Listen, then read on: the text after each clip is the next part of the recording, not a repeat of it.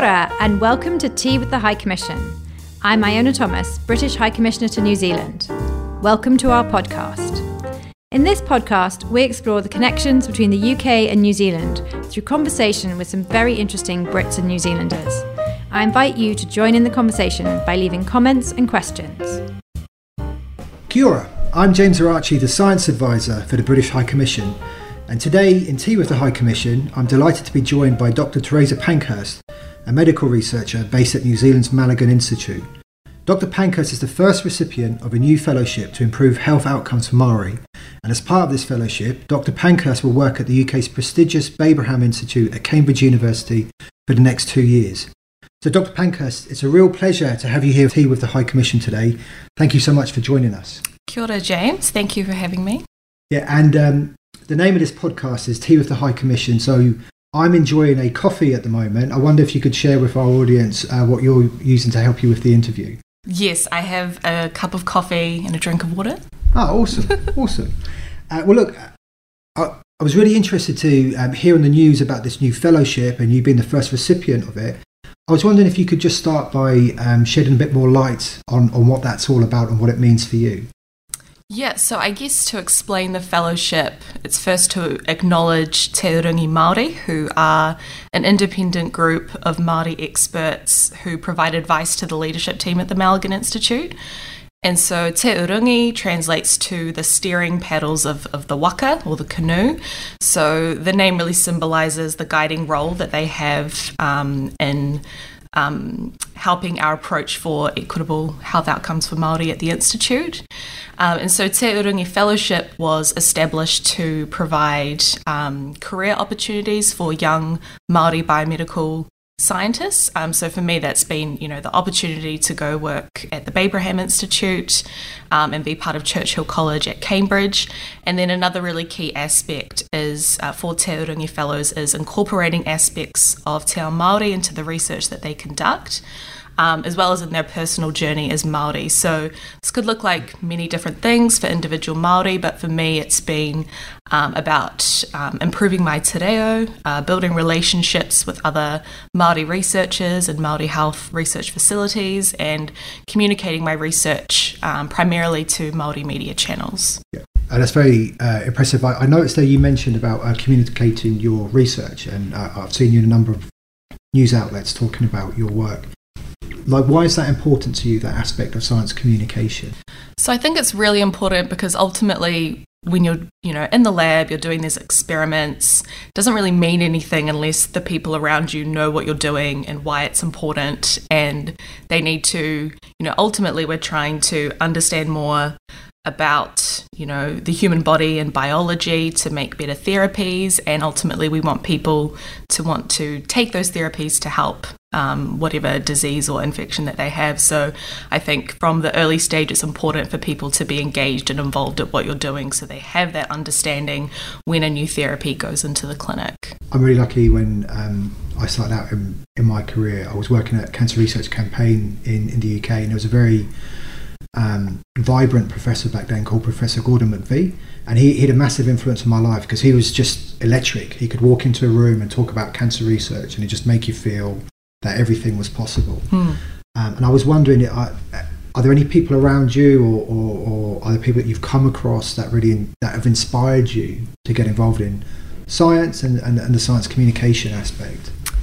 Yeah, so a few people. I guess from an early age, I had some excellent science teachers who really supported and harnessed my interest in science from a young age.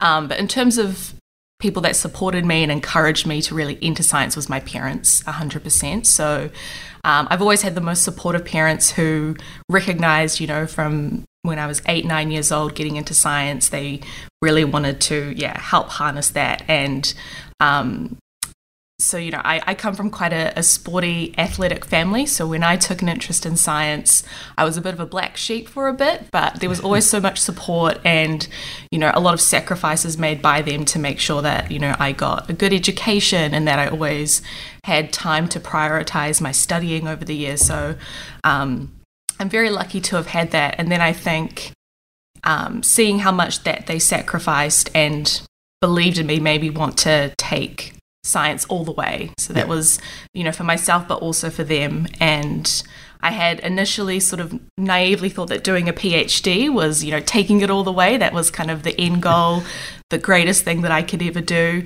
But I think, the world has opened up so much to me now. So it feels like the PhD was just a beginning. So that's very exciting. But yeah, parents 100% have been the biggest supporters. Oh, that's a great story. Yeah. And on you talking about the world is starting to open up, it's amazing that you're going to be going to the UK soon as part of the fellowship and be studying at the Babraham or working at the Babraham Institute.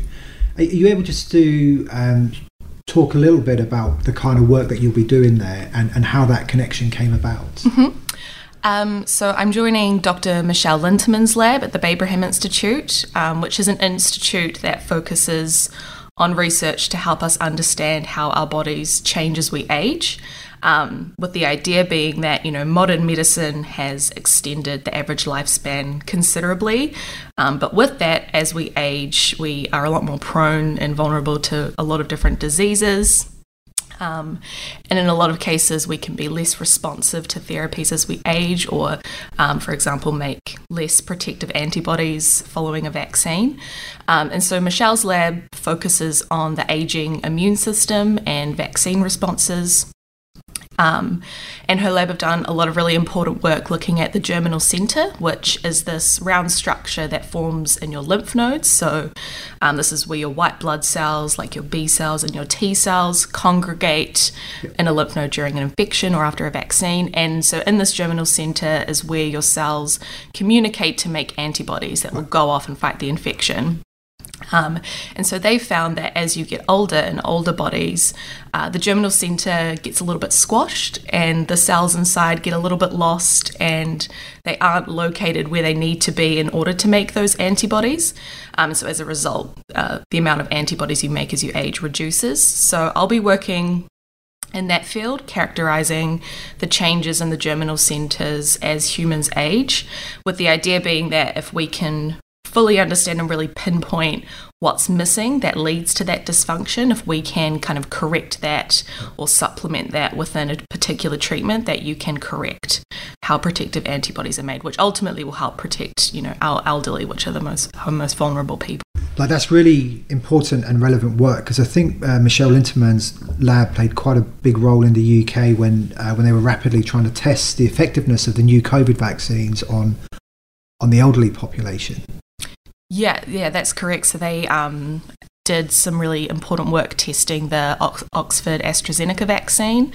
So they have these models, so aged mice. So it's a really fast way to test antibody responses. So she has this really lovely system where she can test vaccines in older mice, and it can kind of give you an idea of what the antibody responses are like relative to a younger mice, which can give you an idea of what will happen in people. Really mind-blowing stuff, but I'm fascinated as how you, as a researcher based in Wellington, came into contact with Michelle Linterman in Cambridge. So Michelle's a Kiwi herself, so originally from the Kapiti Coast, I believe.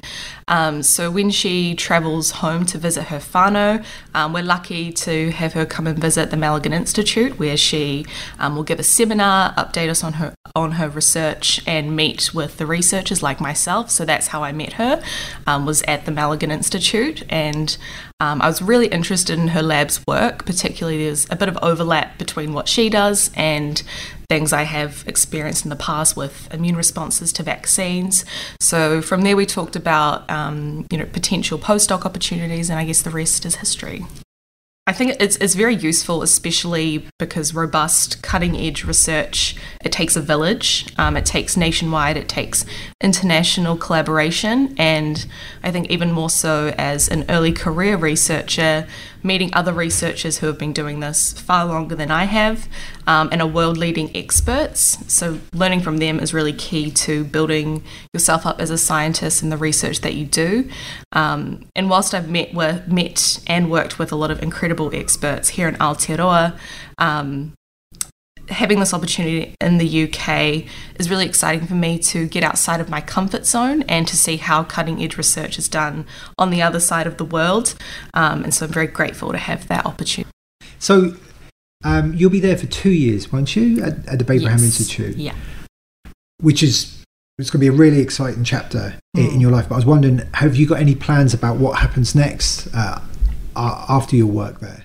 Yeah, so after the next 2 years, I'm still pretty open-minded about, potential opportunities that might arise. I've learned over the years things happen and your career can change, or research opportunities come up, but in the long run I'll definitely come back to New Zealand. I think I'll miss my family too much, so I don't think it'll be too long before I come back here and continue working in immunology. Yeah.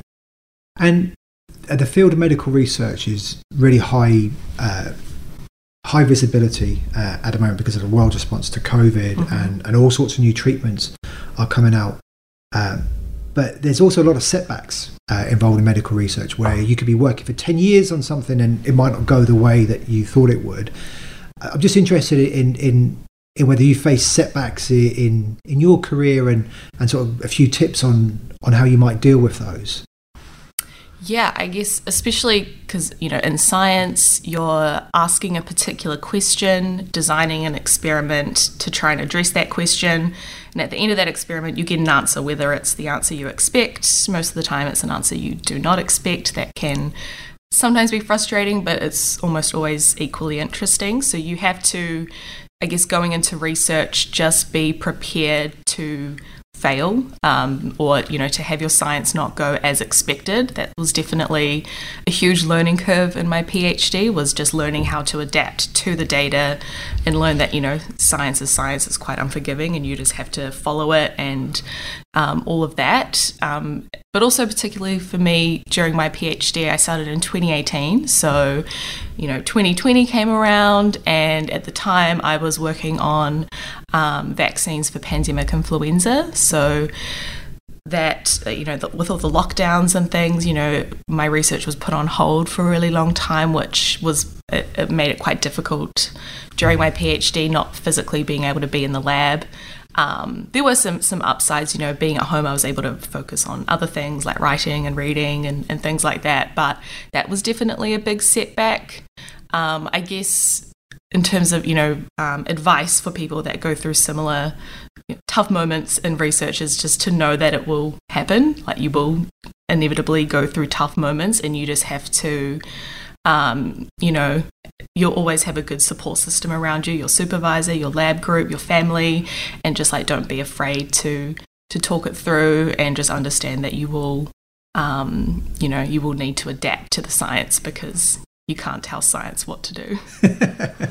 That's quite a good phrase. You can't tell science what to do. So you're at the Mulligan Institute of Medical Research, which is a New Zealand medical research institute based here in Wellington. What kind of work are you doing there at the moment? So at the moment, I work in Dr. Lisa Connor's lab at the Mulligan Institute, and also Te Herenga Waka, Victoria University of Wellington. And so in Lisa's lab, we're interested in improving immune responses to vaccines. And there are a few of us in Lisa's lab who are also a part of the Vaccine Alliance Aotearoa New Zealand, VANS, which is a wider cross-collaborative team that's been working on a booster vaccine for a New Zealand booster vaccine for COVID-19. So that's sort of what I've been working on. I think I saw in the news, was it an announcement last week or 2 weeks ago, that there was an update on that booster vaccine? Yes, so our preclinical work on the booster vaccine has recently been published, so that might have been the updates that you saw, and that's been really exciting for us because in that work we show that the booster completely protects mice from infection with COVID-19, as well as the strong immune responses that it induces that leads to that protection. So the aim now is to take the booster vaccine into a clinical trial here in New Zealand. And we really just want to show that this sort of work is possible in New Zealand, so that we have the capacity to design, test, and manufacture vaccines from the ground up. similar to our growing work in the RNA medicine space, which has really huge potential, not only for COVID-19, but across a wide variety of disease areas. So it's a very exciting field to be involved in, and I can't wait to see the impact that this research has and how it could, change the landscape for New Zealanders that need to access life-changing medicine as needed. So it's a game changer.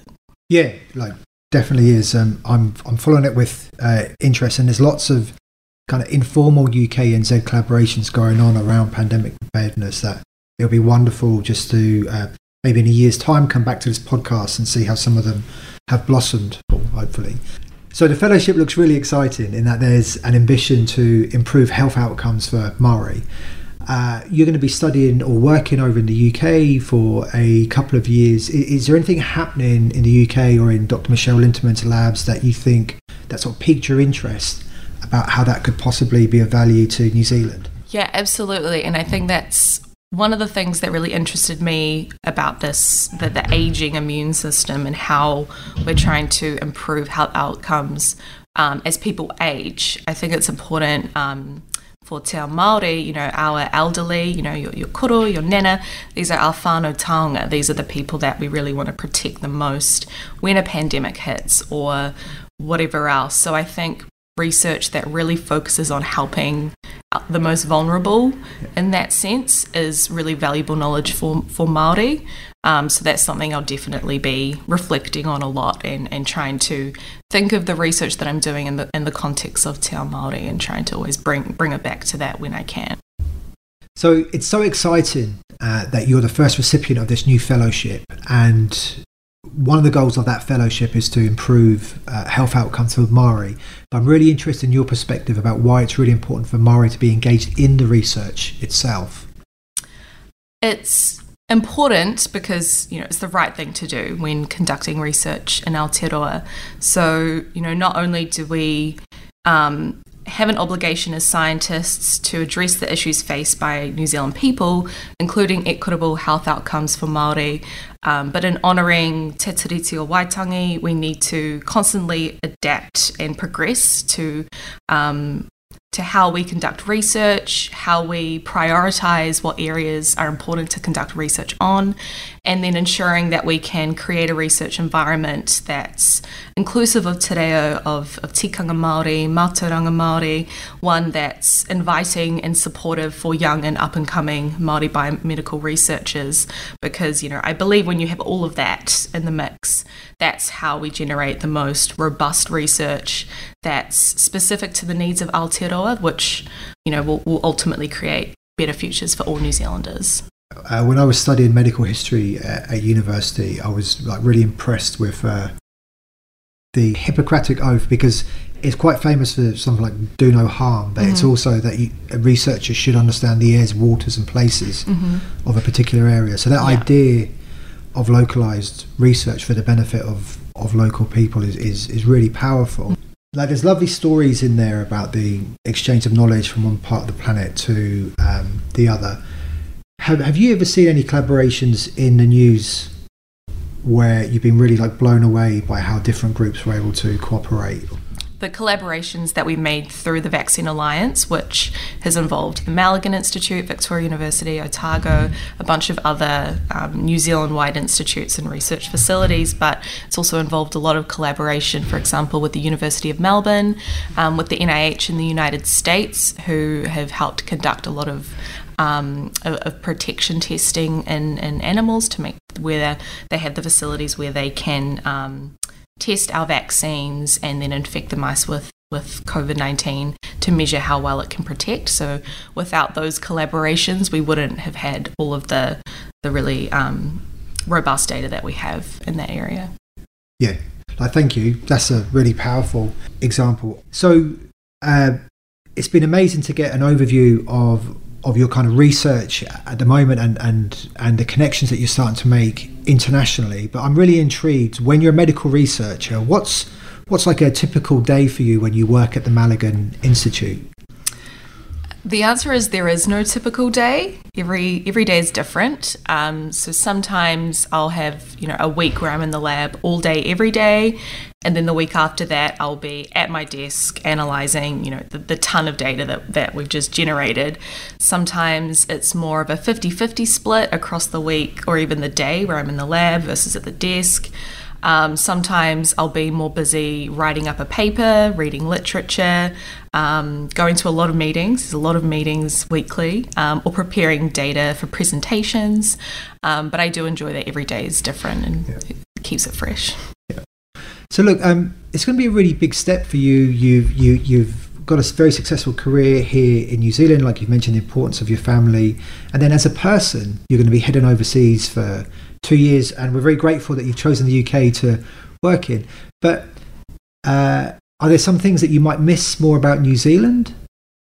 Yeah, so I'm very close with my family. So they all live down in the South Island. So I always plan trips to go visit them, and that's where I really recharge, and that helps me through the stressful times in science. So mentally preparing myself that I won't have that in the UK, which will be tough, but they all recognise that this is an incredible opportunity, and they are so excited for me to head over. So, and my parents have planned they are going to come over and visit me, and because I'll miss all of Mum's cooking, so she's like, I'm going to get in the kitchen, cook you up a bunch of stock up your freezer with some homemade meals. So I'll be counting down the days for that to happen.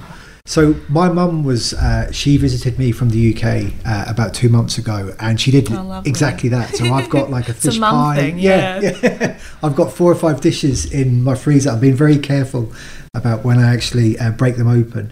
Just on that note, I did a little bit of preparation knowing that you were going to be based in Cambridge, and I've got 2 hot tips. So two of James's hot tips for you. So there's a cafe called the Black Cat Cafe, which apparently is home to an authentic Kiwi flat white in Cambridge, and then also the University of Cambridge have got one section of their Botanic Gardens is called the New Zealand Garden. So it's got lots of New Zealand plants there for you to have a walk around. Thank you. It's some hot tips. I'll definitely check both of those out. Yeah. Cool. So is there any particular recipe that really puts you into your family comfort zone? So, Mum's Sunday roast, where it's just the lamb, the mint sauce, the gravy, the roast vegetables, cauliflower cheese, peas, all of that. I'm going to really miss that. And lasagna, pav rolls. Yeah. But I'll definitely get spoiled when I, come home to visit and stuff with all of that. Yeah. And then sort of looking to being in the UK, aside from the work that you'll be doing at the Babraham Institute, are there things that excite you about when you're going to be heading overseas? Yeah, so because I've never been to the UK before, so everything's going to be new and exciting. I'm excited to just walk around the streets of Cambridge with just, the different architecture and the nature and the history and all of that. Also, my Pankhurst ancestry, we originally come from England, so there's a lot of, whānau ancestry over there that I'll get to explore. And, my dad's laid out there's like a Pankhurst house somewhere, and doing all of that research will be really cool. And I also have tickets to see Beyonce in July in London, so I'm very excited about that. The UK just gets a lot more exposure to live bands than New Zealand, so that's a win for me. Oh, awesome. Are you into sports? Are there any sports teams that you'd like to... I'm always trying to get people interested in football. Yes, I'm keen to get involved in the culture. I mean, from New Zealand, I've obviously grown up watching the rugby and the World Cup's in France next year or this year. So if I get the chance to go see the All Blacks, I've never seen the All Blacks do a haka in person, which is like a bucket list thing for me. So maybe that'll be my chance to go support our boys in black. But yeah, I'm keen to go to the football as well. Oh, great. Well, I'll keep my fingers crossed that you get to see the All Blacks play in person. Yeah. We've interviewed a number of scientists over the past few years on this podcast, and I'm always interested in people sharing their tips to people who might be listening going, I'd really like to get involved in science. I've got no idea how to take my first step. So is there any tips or advice that you could give to some of our listeners? Yeah, so what comes to mind for me, at the sort of the high school level was because I was very into science at that level, but it always felt a bit daunting because, you think of scientists, there's a particular image in your mind of, a genius Einstein-like person, and that can seem a bit unreachable for a lot of people. But I would just say, because this was the case for me, I was never the top student in my year. I was never that person that I guess people would expect me to be where I am now. I would just say it just takes hard work if you want it, if you're passionate about it. It doesn't matter if you're not inherently a genius. It just takes the passion and the willingness to do the hard mahi. I also come from a family, as I mentioned, a very sporty, athletic family. I'm sort of the first to go through, postgraduate education. So for me, it was, I was learning everything for the first time. I didn't fully understand the structure of academia and how everything works. So if I would just say, when you're navigating that, just be prepared to just adapt and learn from the people around you, your supervisors, your peers, find other people who are going through the same experience as you, and just, have that wraparound support if possible, because you really can't do it alone. Yeah. You've built a very successful career for yourself here in New Zealand. You're playing a really important role in that vaccine alliance, Aotearoa. You're going to be soon moving to the UK. That's a lot of things going on in your life. So how do you take time to relax, and have you got any relaxation techniques for when things get a bit tough? Yeah. So at the moment, I've been really into the gym. Gym's been a great de-stressor for me, especially leading up to this big move and all of the planning and things involved. Outside of that, I'm quite a homebody, so I like to relax, just at home with my friends.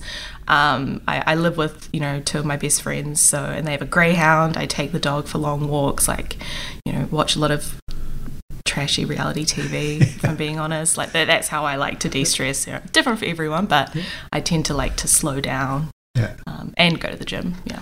So have you got a personal favourite trashy TV series at the moment? Is there a guilty pleasure that we should know about? Love Island UK is on at the moment. And it's great. When I go to the UK, I can watch it in real time on ITV. So I'll miss Shortland Street though, but I'll gain Love Island UK. Oh, cool. I'm sure you'll be able to. I'm sure there's a way of you being able to pick up Shortland Street Hopefully. As well when you go. Yeah, well, that's good. So you're getting introduced to the finer points of UK culture through Love Island. Right. It's not a favourite of mine, but maybe I'll sit down and watch an episode this evening. Good luck. Do you go to I know everything's been hard with COVID, but I know conferences are generally quite important for science. Is that something that have you been out and about on the conference circuit? Yeah, so I was able to go to 2 conferences before the pandemic. So I was early in my PhD. I went to ASI, the Australasian Society for Immunology, in Wellington, and then I went to another conference in Brisbane, and then things shut for a very long time, and that was hard as a PhD, not getting all of that experience in. But especially in the past 2 years, I've been lots of conferences in Australia, in New Zealand, which has been awesome. After I moved to the UK, 2 weeks after I moved, I'm speaking. I'll be presenting at a conference at Cambridge, so kind of be slingshot right into it and meeting all the people there, which will be cool. Yeah, it's a great way to meet people and talking about your research there. So what will you be speaking on at this conference in Cambridge? So I'll be speaking on the work I did during my PhD over the past 2 years, which has actually just been accepted for publication. So I kind of have a nice, story from my PhD and a nice presentation that I can use to introduce myself to the researchers there. And in our conversation, you've mentioned immunology quite a bit. I'm just wondering, for the benefit of our listeners, could you give me a little 1 minute snapshot of what immunology actually is? Absolutely. So immunology is the study of the immune system, which is our body's natural defense system made up of white blood cells. And they all have very distinct jobs to protect our body from particular germs or diseases, and they help repair damage. So the cells of our immune system, they circulate the blood, they live in different organs of your body, they can reside on the mucosal surfaces or your skin, areas that regularly interact with the outside world, so they're poised to constantly protect you from germs you encounter on a daily basis.